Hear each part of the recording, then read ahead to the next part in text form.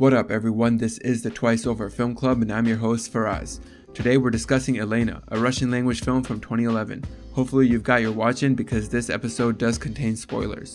Check out thetwiceover.com to see how we rated this film. If you're looking for a film with great aesthetics and strong thematic elements, this film is as high as an 85. But if you're only concerned with the story, you might feel it's a bit more average. While you're there, see all the other movies we've reviewed on our podcast, and make sure you follow us at The Twice Over on all the socials to stay current with our watch list. Alright, it's myself, Fahad, and Yusuf.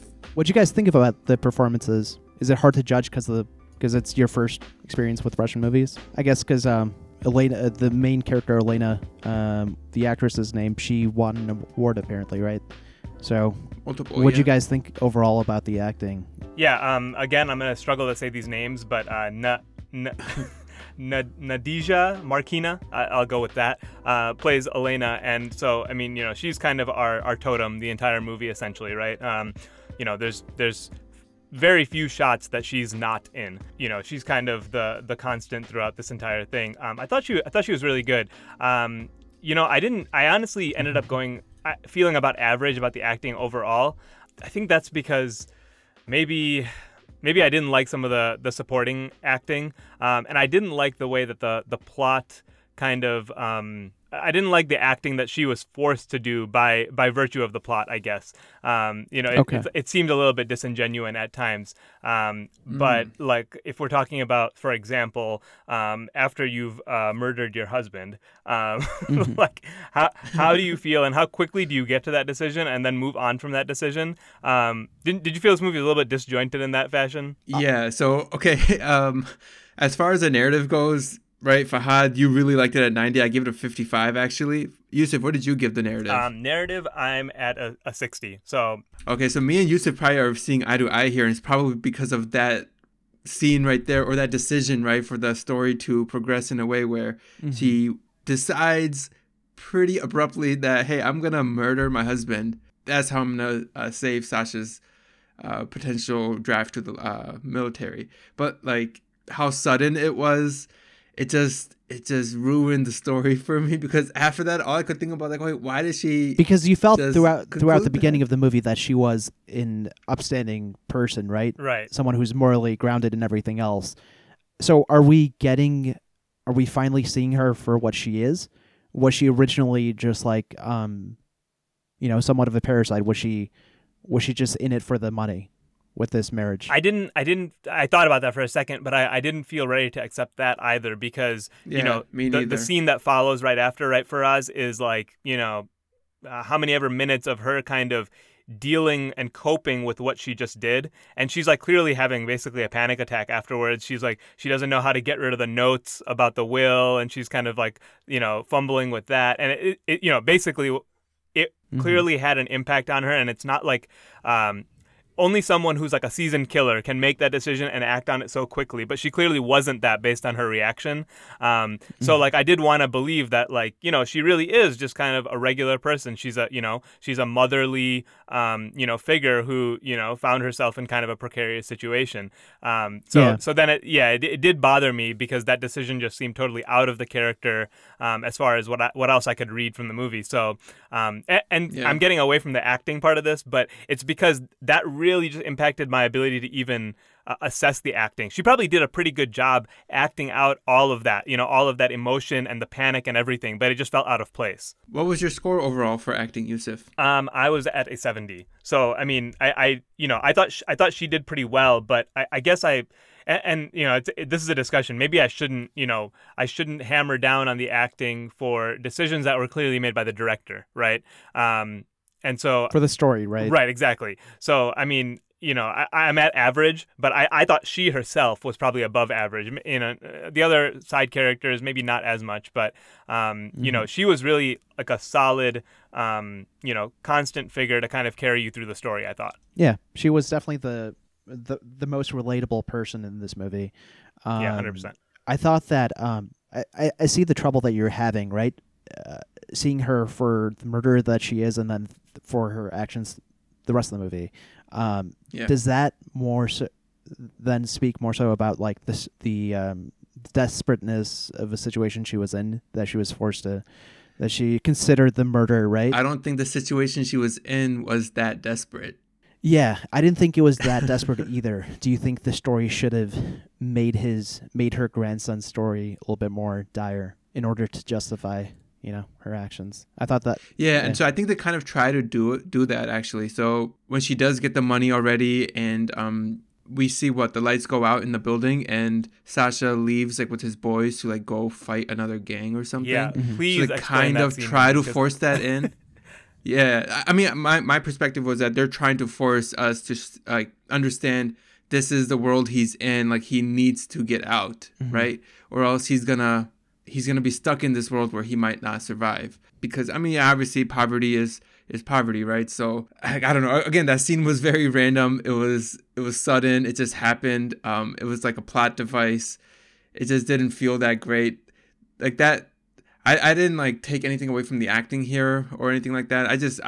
My score for narrative speaks for itself, right? If I gave it a 55, I just thought those things in the story kind of took me out. Yeah, can we break down that shot? Because I thought they put a lot of emphasis on that shot in a couple of ways. And I'll tell you basically what I noticed is that most of the movie, they're pretty still shots that we're looking through. That shot was, when Sasha is leaving his house, following his friends out into the forest, that was clearly on handheld. So there's kind of a change in perspective there. It's a very rocky shot. It's up and down, bouncing all over the place. It's very chaotic, right? Yes. And I think that's what the camera work tries to bring into it. 100%. The chaos of it, the animalistic energy, right? Right. And so, I didn't want to just dismiss this scene as oh, they're just trying to show us a quick thing. I mean, it was very carefully put in there, and it's put in very close to the end of the movie as well. So it's one of those things that kind of lingers with you. What else were they trying to say there? And to be honest, I was even confused about who was beating him up. I was at first I thought he was approaching a bunch of homeless people, and they were just being horrible children. You know what I mean? And then it was clear that there was other teenagers there or whatever. So and it looks like he just kind of gets beat up, and he's left on the ground, and then the camera goes back to a still shot, just looking down that little narrow passageway along the trees, right? And the lights are kind of starting to flicker on because it's hitting dusk, but he's just lying there still motionless for quite a while, and then he kind of rolls over at the end. Do you think they should have ended the movie there with him lying on the tracks? It would have not implying that he died. It wouldn't have been a bad shot, right? It's you could take so many meanings out of that, where it's okay, all your problems are solved, but you can only take a horse. You can only bring a horse to water, but you can't make him drink it. Is that he gets in his own way in the end, no matter what everyone is trying to do to kind of basically alleviate his situation, right? Yeah, and it would be and extremely tragic. Curate his life, right? They're not able to kind of step in, but they don't leave us on that shot. So I got very kind of scatterbrained trying to break down what we're trying to. What should I glean from that shot, basically? I think you're right to glean that his life isn't going to be overall changed. It's not going to be changed for the better, right? Even though all this money is being injected into his life, I don't see him succeeding in his future endeavors. He's just going to end up like his father. And the movie tries to hammer that home with the dialogue between Katya and her father, Vladimir, in the hospital. It's the idea that the kids are the rotten seeds of their parents, and nothing ever changes. Yeah, I guess I like that. Nobody can solve your problems, right? Because it seems like the mother is constantly trying to solve. Elena is trying to solve Sergei's problems, her son, and Sergei, through his mother, is trying to solve Sasha's problems. And now, great, they got him into university because they have the money, and he doesn't have to go to the military. Does that mean he's going to be some successful businessman? Absolutely not, right? So basically, nobody can solve your problems, and not even money can solve your problems, right? Not bad. I think I like that breakdown of it. I was a little bit confused in the moment, but kind of stepping back and thinking it through, I like what they're trying to show us there. I would have liked a more tragic ending. You want it to be more dark? Yeah. Were you waiting for something to happen? Because they do kind of make things a little ominous. Ominous, yeah, because the light, right? She's on the train with the money, and the train hits a horse and kills it. When they're at the apartment, the lights go out, and she freaks out, like as if something is gonna happen, right? She's obviously has the burden of guilt on her at this point. So I was anticipating, something to happen. Yeah, same. Maybe something tragic. And the way she's tightly holding on to the money, like it's her life, right? Yeah. But at the end, right, they're all happily in this nice new, well, not new for Elena, but for the family. They're at the condo. They're already making future plans, like, hey, we're going to build a wall here, and then Sasha can have his own room. It was a strange ending for me. And then we do see Sasha staring down at a bunch of kids playing soccer. I was trying to figure out, what are they trying? What is it symbolizing here? So Sasha in that scene, he spits off of the balcony, similar to the way he was doing in his former in the slums, right? And so I think it's just showing that nothing's changed really. So, well, I thought maybe it was like, oh, he's not gonna fit in with those kids there that he's watching. Like he's just he's different from them. He's separate from them, even if he's in the same neighborhood. It was just a very interesting sequence to end on. So Faraz, you pointed out the first thing that bothered me, or not bothered me, but I was like, wait, am I supposed to be getting something? And I'm not sure, which was that police horse or whatever it was kind of lying on the side of the railway, and everyone's kind of glancing back at it. And that then the power goes out. Then we have Sasha and his friends getting beat up in the forest. And then once they get into their home, right, or it was Vladimir's home that they've now kind of taken over. There's also this like kind of strange shot of the new baby, I guess, right, laying on the bed, and just like it's like an isolated shot, just kind of framed right around the baby. Again, laying motionless, and you can see that the baby is breathing, obviously, is like sleeping. But like, what was that about too? So that's kind of the progression of those like odd scenes. I was like, maybe I'm really not catching something here. I wasn't sure either. So my first thought was, all right, now Sasha's younger brother, the baby, is gonna grow up spoiled and rich, knowing only this kind of, and still end up like Katya or something. Yeah. That's the only thing I kind of gleaned from it, because so when I saw that scene, my mind jumped back to that conversation between Vladimir and Elena, where they're talking about Sergei's mistake, the first kid, right? And he talks about, oh, there was a second mistake, and she like dismisses it, and now this is the third mistake. I think that's what the director just wants. Wait, that's not the third kid. She's still pregnant with the third one. Oh yeah. Right. So that's the younger brother, and then she's pregnant with the third, right? Yeah, but like it also shows like how like Elena wants to defend them, like, hey, the first one was just a mistake, they had him when he was really young, but like it's the same, I guess, mistake now 3 times. I think one thing that we should really be taking away from this movie is, I mean, I don't know about you guys, but I'm pretty sure, like, as a third party, we're looking at Katya's situation with her father, and then Sergei's situation with his mother. And we can clearly understand both sides, right? When Vladimir says, hey, Sergei should be taking care of his own son. And then at the same time, when Elena is saying, like, hey, you do all this for your daughter despite her not taking advantage of any of it. Like, why can't you help out my kids? So, like, I see both sides here, but how did you guys see it? I didn't see it any further than that, right? I mean, I guess the point is, right, that depending on your situation, like what side is going to be more reasonable to you, because for Elena it's unreasonable that Vladimir continues to support Katya the way he does, and for Vladimir it's unreasonable for Elena to expect him to support Sergei and his family. But from our perspective, both are kind of right in some way. I mean, I think you're speaking to what I thought was kind of one of the larger motifs that we were watching, which is kind of like duty, right?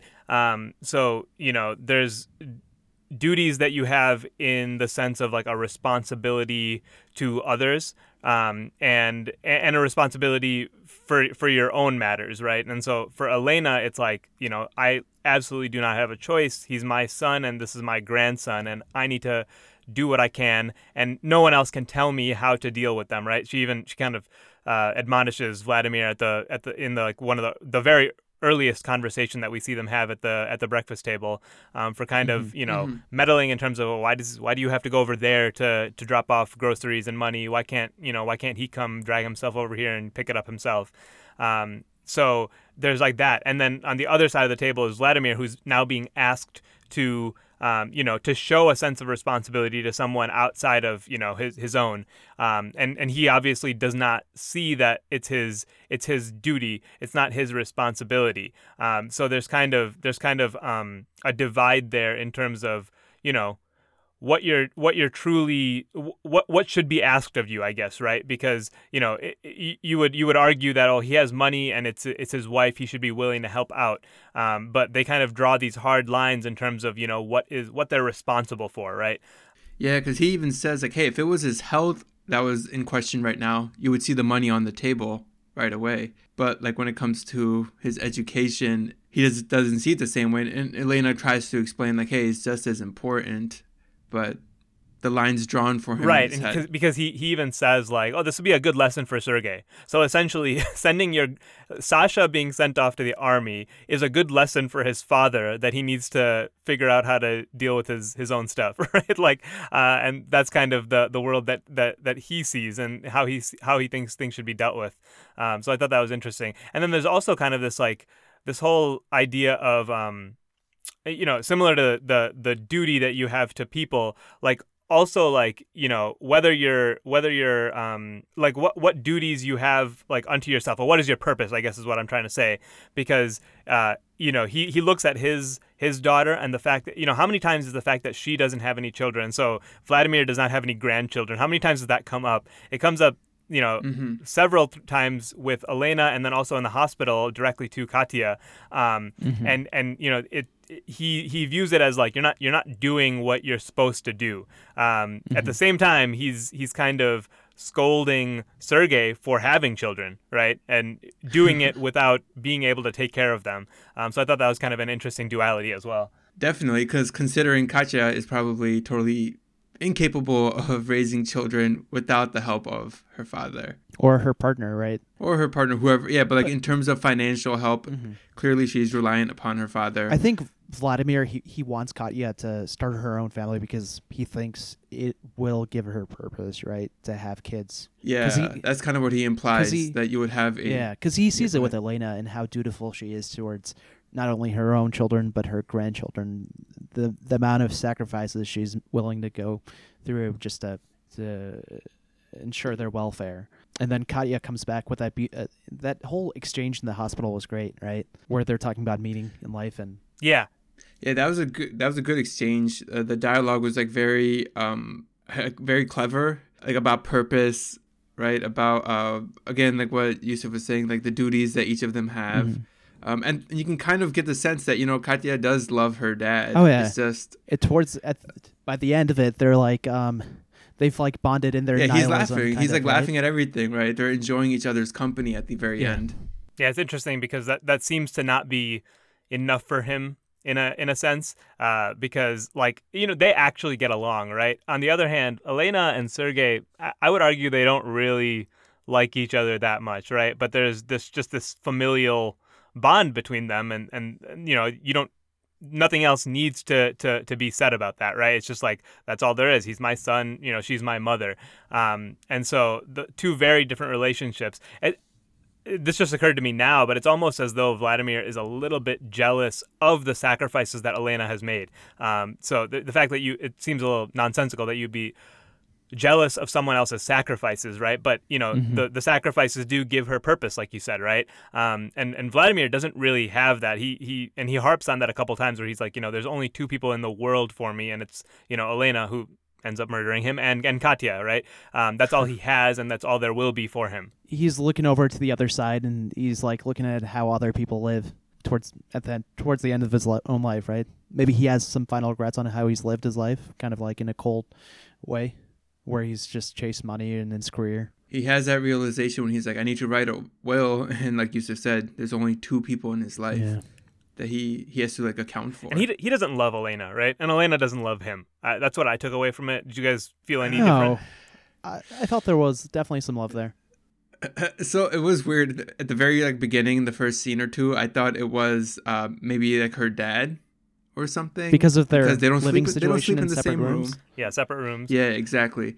And then when she, I think when they initially mentioned like, hey, this is, you don't talk about your daughter that way. And I'm like, oh, okay, they're definitely a couple with like previous marriages and children. I do think there is love between them, but it's almost like platonic in a way. I mean, we do see them, like they do have one intimate moment, but there's nothing, I guess it's not your standard It's definitely, version yeah, it's of definitely love. not your standard relationship, but it's Vladimir, and I don't know if he's ever been more intimate than anyone else, right? He's got this estranged relationship with his own daughter. His first wife's left him. We don't see her at all.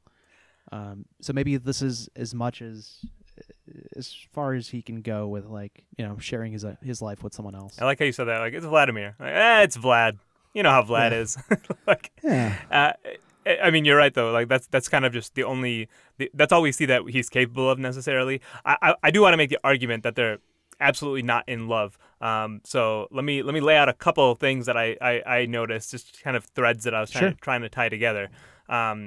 I mean, one that she murders. Yeah, one, she murders him. That is correct. That's a big one. Shoot, I didn't even have that on my list. Let me just adjust real quick. Okay. So you got 4. All right. Yeah, so we got a few more now. So yeah, obviously she murders him. But one thing that I noticed right from the very beginning of the movie, aesthetically, in terms of the sound, I thought they were doing a lot of careful, movements with the sound leveling and everything. Did you guys notice that, like, anytime they were in the house, there's like an extremely like hollow feeling to all of the sound? It's like really quiet, echoey. Yeah, it's echoey. There's like sharp noises. I felt like I had like my ear to the floor in those scenes, and it's like every single noise like resonates a little bit, right?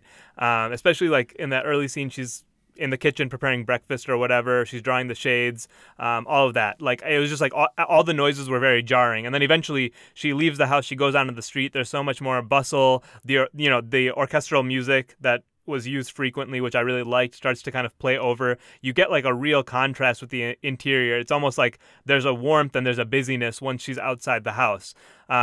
Inside, it felt very, cold and functional almost, and I thought that was representative of their relationship, right? They, like you said, they sleep in different rooms. There's often asks about, what do you need to do? What do you need to get done? What do you need from me? Is it my responsibility to do X, Y, and Z? And I felt like that was kind of the baseline for their relationship.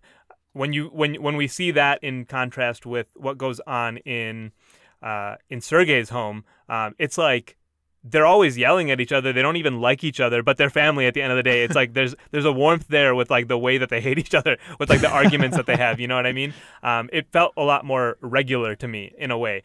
So yeah, I think I felt like they were changing the sound leveling in those different scenes to kind of make sure that you felt how hollow it was inside that house.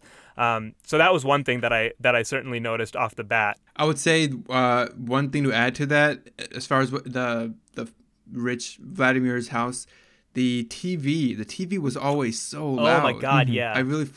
They were blasting it. And then, you have Elena, who's generally watching like talk shows or something, and Vladimir's watching his soccer games. So my theory on that is that Elena was watching these talk shows where the whole point was to get at some moral, I guess, I don't know. It's more like it's like self-improvement stuff, right? Like self-improvement, like dieting, exercising, things like that. Yeah, to ensure that the general public has a good foundation of morals, right? And then Vladimir was just watching just stuff to indulge himself, right? Sports or some other stuff that was just like for pleasure. But yeah, Yusuf, completely agreed on your observation about how cold their house was, and it speaks to kind of like how, I guess maybe the director was trying to draw a contrast between the two households. Like, one's very cramped, and so you hear a lot. You're inundated with more noise. Yeah, and then in a larger house, every little sound would sound larger. Mm-hmm. Right, because of how empty it is in a way. Yeah, I think that's right. And then like there's also, did you guys notice there's these little scenes that I was like trying to place, and there's a whole thing before he has the heart attack when he goes to the gym, right? He's on the treadmill and he's kind of like eyeing this much younger woman, and then And then he kind of, she notices him. He smiles at her. She walks past him when he's at the water fountain. And then is she also the lifeguard that ends up kind of pulling him out of the water? No, it's different. So. Okay. Yeah. But in any case, for some reason, that just I was like, what are they trying to tell us? And the only thing I could get away from it was that, basically his eyes wander, right? He's not the most faithful person, and it's not that he means anything by it or he has any intention, but it's just that he's not really in love with Elena or anything like that. It's just that she is his wife, and so basically my last point, of course, with the disclaimer that the most important red flag is that she murders him. But the third thing was that when he's talking about writing his will, right before she does murder him, he says so robotically, kind of, that of course you two are the only people in my life. Everything will be going to my daughter, and you will be getting pre-apportioned payments month by month that will be enough and sufficient for your needs.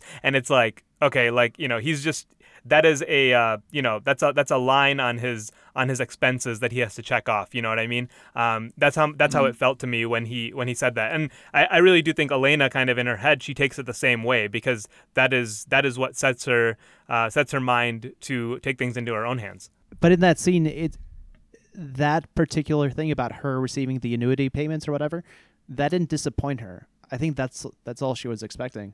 Because her next question really is it's not even about this, but what about Sasha? Yeah. And that's what really, I think, triggers her, and then right? Rewind 30 seconds, and Vladimir's talking about how he's been postponing this conversation. So he obviously feels like he owes her more, right? So I guess he feels that sense of duty to her, but he doesn't act on it. What do you think, Yusuf? Yeah, at least he knows that it's kind of a grimy move to a degree, right? Whether he feels it, he should give her more or not, he knows that this isn't going to go down perfectly, and so he realizes the prickly situation and kind of puts it off. Yeah, I could see that. But anyways, I thought there's little cues that they have more of a functional relationship than they do kind of a really personal relationship. And then I thought it was a nice, ironic little detail that, of course we get that, there's one moment of intimacy at the beginning of the movie that we see, right? And then she uses the Viagra basically to overdose him after or I guess not overdose, well, in whatever case, since he has a weak heart, he shouldn't be taking that, and he takes way too much because she adds it to his regular medicine, and then basically tells the coroner that he wanted to, he wanted to get intimate, and he took it, and he's like, what the hell's wrong with you guys? You're like little children. And so... Yeah, that was a little bit of good comedy, right? Right. So, I mean, oddly enough, the whole fact that they were intimate, that's kind of what gets twisted into, into being used as a tool for his murder. Yeah. A little bit of irony there. Yeah, I'm okay with accepting that maybe they're in a loveless marriage, but like you said, a functional one. Yeah, they're okay with it, right? They're just... Yeah, there's still benefit, mutual benefit. Yeah, they knew what it was, and it is exactly what they expected it to be. But obviously, that leaves very little. As we're talking about duties, there's very little duty left from one of them to the other. For Vladimir, he just doesn't feel that he owes her much in terms of support beyond a certain amount, and obviously, she feels that her interest should supersede his, even if it means his life. Well, it also just very simply shows why he has no connection to, the people that Elena loves, such as her son and her grandson, and also why Elena has no sympathy or empathy towards Katya and her situation with her father. Right. They're totally detached from that because, like we said, their relationship is far too functional and not personal. And then, oddly enough, Katya doesn't really, at least we don't see her put up much of a fight about what happened and how it happened, right? The coroner kind of writes his report, and he just accepts Elena's word for it. We do have the one shot in the attorney's office, kind of parsing out the estate after his death, right? After Vladimir's death. So we do get a shot where they're kind of sitting next to each other and going through things. And Katya mentions that, I think there's a lot of cash that he used to keep in the house. And Elena says, no, I checked, it's not there. And Katya just says, yeah, right, of course. Very, very dismissive, as in okay, if you say so, but I knew you were going to say that.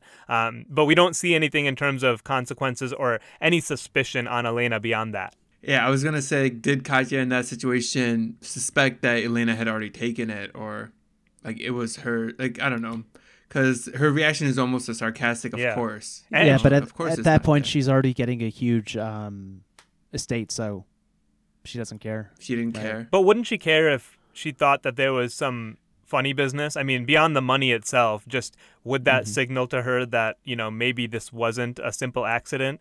And she does say earlier when Katya and Elena meet in the coffee shop before Katya goes to visit Vladimir in the hospital, she says something about like, okay, look, you're playing a great job. I mean, you're doing a great job playing the dutiful wife. We get it. Like, she kind of says like, you're putting on the act. We see it, and it's good. It's solid. But she certainly points out that it's a facade. Mm-hmm. Yeah, she suspects that it's not genuine, and I guess as an audience, we kind of agree with her, don't we? But yes, I should add that to my list after the murder. Also, Katya doesn't think they have any love in their marriage as well. Yeah, I don't know if Katya necessarily resents Elena, right? And my whole thing about that is because Elena is like the only person in her dad's life. Otherwise, it's just them two, right? And she doesn't necessarily want a relationship with her father, so why beyond what it is already? Yeah. I kind of wish there was a little more behind Katya and her story. I mean, they imply a bunch of stuff and infer a bunch of stuff, but this is not there. But whatever, I didn't have too much of a problem with it. It did function pretty well within the rest of the story. And I think I did appreciate kind of how streamlined the story was. There's a lot where they kind of, there's one-off, remarks that tell you something about some of those side characters and their backstories, but they don't really spend time walking you through it or anything. So, I mean, you kind of get the same with Sergei and kind of how he's kind of a deadbeat dad, essentially, right? He doesn't, he's not able to hold a job. And in fact, he doesn't seem like he's even trying to get a job.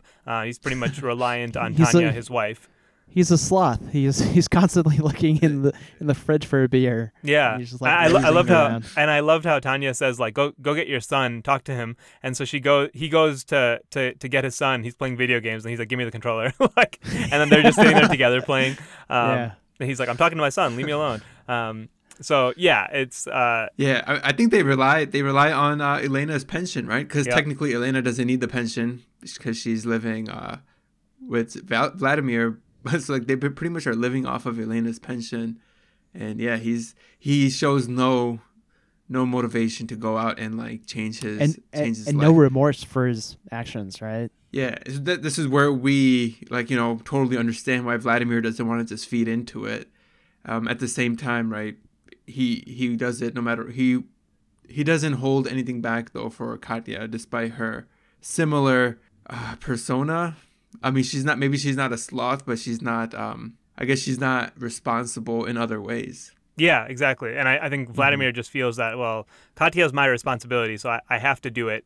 Don't bring that into this. The question of me giving money to someone who is not my family, which he pretty much says specifically, right? He says, it's somebody who's not part pretty of my life. So, that he needs a justification for.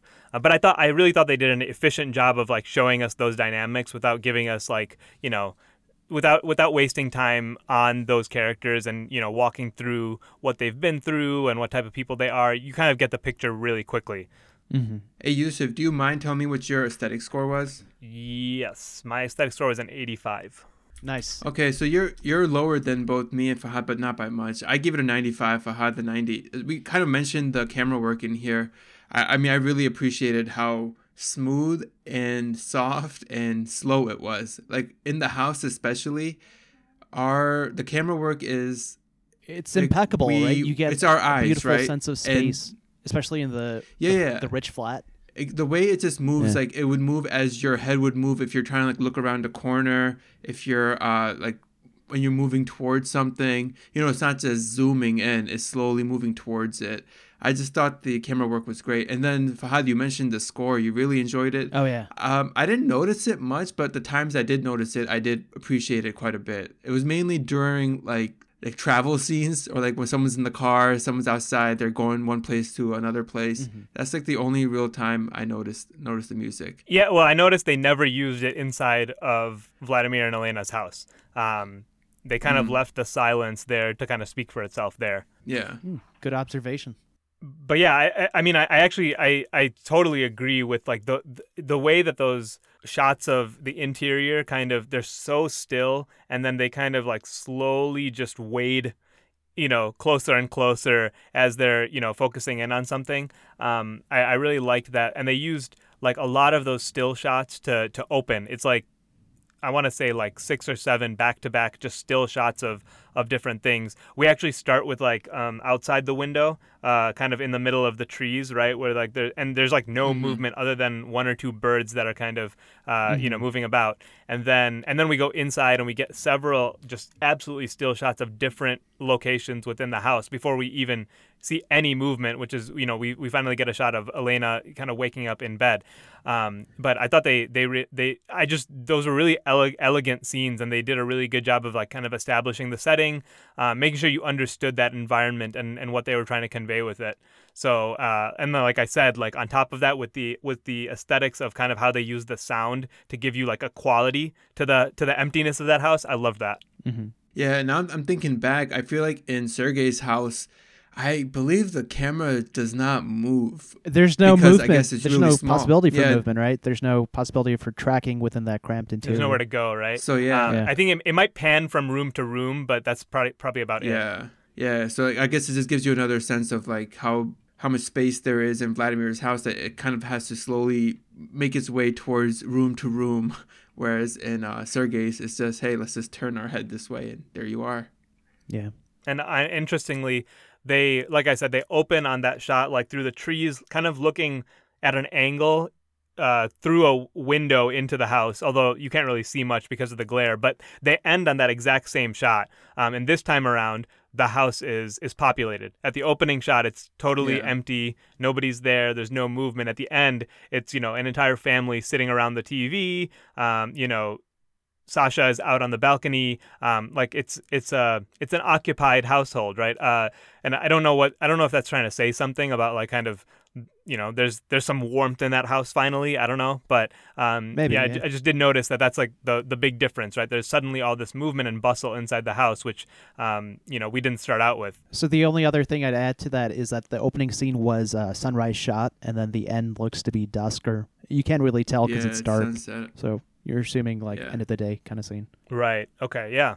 I mean, the thing is this, right? From the death of Vladimir, there's life in the house. Yeah. True. That's very true. Did you guys take anything else away thematically? I think we've discussed the major themes already. Yusuf, do you want to give me your scores for writing and themes just so I can like round it out and see what we... Writing is an 80 and themes is an 80. So we're actually very close generally. I think only Fahad really loved the narrative, and like the story arc didn't bother him how sudden it was. But me and Yusuf definitely had an issue with it. So like, for me it's a 78, for Yusuf it's a 72, for Fahad it's an 87. Yeah. It's a pretty solid movie. Fahad, why don't you end it with this? What would you tell a viewer to be prepared for before watching a movie like this? I don't think this is the kind of movie that I could convince many people to watch. Yeah, I'd just say be in a more contemplative headspace before you put on this movie. Don't expect any action scenes or anything like too dramatic. Yeah, and just be dialed into just observing things that are being shown, and just draw meaning from those things. Nothing's going to be spoon-fed in this movie. Yeah, I think this movie is pretty open to interpretation. I would say I would suggest this movie to somebody who is going to appreciate the aesthetics of it, who's going to appreciate the shot framing, the sound, and the set design as well. Yeah, the set design, and hand in hand with those things, the themes, because I really think that those aesthetics were totally geared towards conveying what they wanted to convey without saying it. So I think if you're interested in those two things, this movie's really well dialed into that. And the narrative is, I will say, I wasn't bored. I can't imagine someone watching this movie and then complaining that the story was too bland. It certainly isn't that, but maybe also not the highlight for me. But it lands somewhere in the middle there for that. So I think if you're, like you said, if you're in a contemplative mood and if you have an appreciation for the mechanics of the movie with the camera and the sound, I think this movie's great for that. Yeah, I think no doubt our aesthetics is our highest category, and themes comes right after. So I agree with what you said. Thanks for listening to this production of The Twice Over. If you enjoyed this episode, consider subscribing and sharing it with a friend. Want to see what your tally is? Check out thetwiceover.com. All the movies we've done are listed there, as well as what we're watching for the current week. Follow us at The Twice Over on Twitter, Instagram, and Facebook, where you can leave us any suggestions, feedback, or comments. And if you're about it, you can also support us on Patreon. The music you hear on this podcast is from Amerigo Gazaway. You can find his work on Bandcamp and Spotify.